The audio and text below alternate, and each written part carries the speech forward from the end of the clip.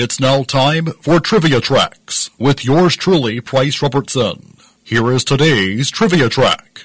This somewhat forgotten TV show was a rarity among other television series in its attempt to depict the challenges of modern-day Native Americans. Nakia, which premiered September 21st, 1974 on ABC, starred Robert Forster as Nakia Parker, a full-blooded Navajo who is deputy sheriff in the fictional New Mexico town of Concord. In the sheriff's department, he works for Sheriff Sam Jericho, played by Arthur Kennedy, as does fellow deputy sheriff Hubble Martin, portrayed by Taylor Lacker, and the office secretary Irene James, played by Gloria DeHaven. Ben Reederth, portrayed by Victor Jory, is a Native American friend of Nakia's. And Half Cub, played by John Tenorio Jr., is Nakia's 12-year-old nephew. Taylor Lacker previously appeared as a deputy sheriff on the show Cades County starring Glenn Ford. Nakia is often torn between ancient tribal customs and the use of modern police methods. Rather than use a police car, he alternates between driving a pickup truck and riding a horse while investigating cases. Sometimes inscrutable and prone to voicing tribal proverbs, Nakia is deeply committed to protecting his fellow Native Americans from injustice, and at times this leads to opposition from his more narrow-minded white neighbors, including Sheriff Jericho. According to series star Robert Forster, the show was supposedly inspired by the popular movie character Billy Jack. Even Tom Laughlin, the beloved Billy Jack himself, threatened a lawsuit over alleged similarities. The show's made-for-TV pilot movie aired April 17, 1974, with its weekly series premiere later in the fall. But the show suffered low ratings in the face of tough competition in its time slot from CBS's Carol Burnett show. The 13th and last episode aired December 28, 1974. Question: who is William Fritz Afflis? Well, those of you who consider wrestling a guilty pleasure probably know him as Dick the Bruiser. Born in Delphi, Indiana in 1929, he moved to Indianapolis when his mother got a job there during World War II.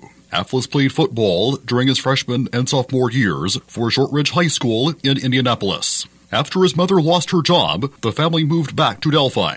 He played for football's Green Bay Packers as a lineman, where he got his gravelly voice from an injury to his larynx.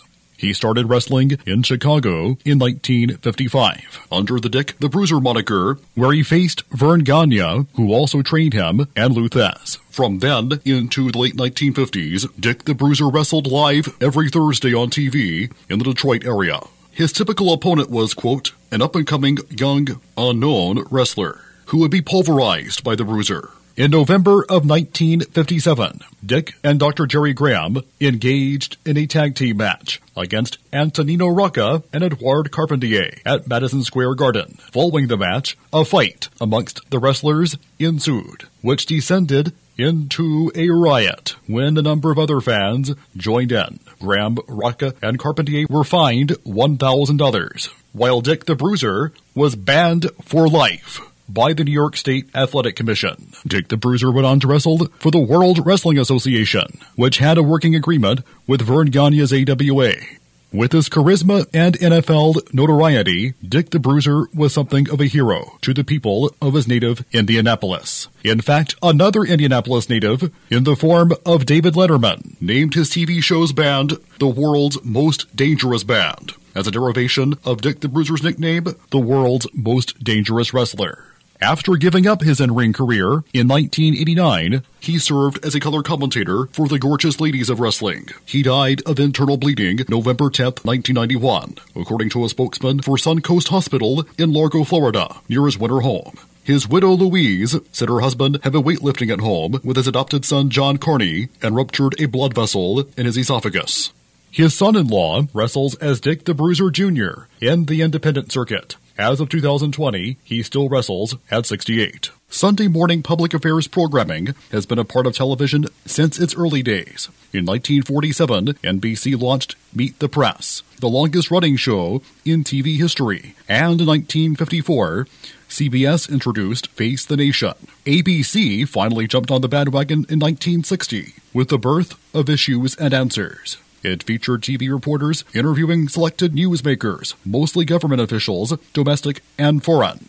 Unlike the other Sunday talk shows, which feature newspaper and radio reporters, along with TV correspondents, Issues and Answers more commonly featured just ABC News correspondents. Among the show's moderators included Howard K. Smith and Bob Clark. For its entire run, it was produced by Peggy Wadden, one of ABC's first female correspondents. Not only that, Issues and Answers was the also-ran in the Sunday morning ratings race, lagging far behind Meet the Press and Face the Nation. By 1981, Roone Arledge, then president of ABC News, felt Issues and Answers had run its course, describing it as some boring Sunday ghetto program. So he lured David Brinkley from NBC to revitalize Sunday chat shows with the advent of This Week with David Brinkley. That continues today without him. Everybody has heard of Albert Einstein, and everybody knows a handful of things about him. The only problem, they don't know the whole truth about those facts.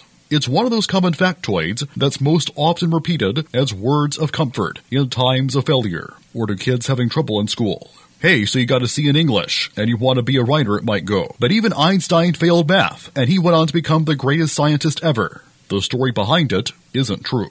As a young student, Einstein was a decent student, but his genius-level abilities started to emerge around age 11. By that point, he was reading college-level textbooks and was fascinated with physics. The notion that he failed math probably comes from how he did fail a math-heavy entrance exam to get into Zurich Polytechnic. But he can explain. He took it 2 years early, and it was in French, a language in which Einstein was not particularly fluent. He didn't contribute any science, but he did think an atom bomb might be a good idea, in the right hands.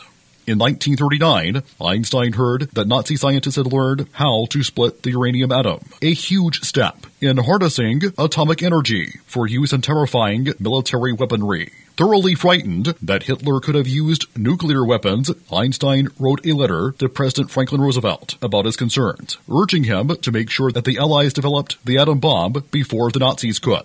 However, Einstein was an outspoken pacifist with extreme left-wing political beliefs and was never granted the proper security clearances to be part of the bomb-building Manhattan Project. For more amazing trivia, check out the Trivia Tracks podcast at thewatitapodcast.com. Till next time, I'm Price Robertson. Amazed by today's trivia? Then join me every Monday through Friday morning for Trivia Tracks on Fox Sports Camden 97.1.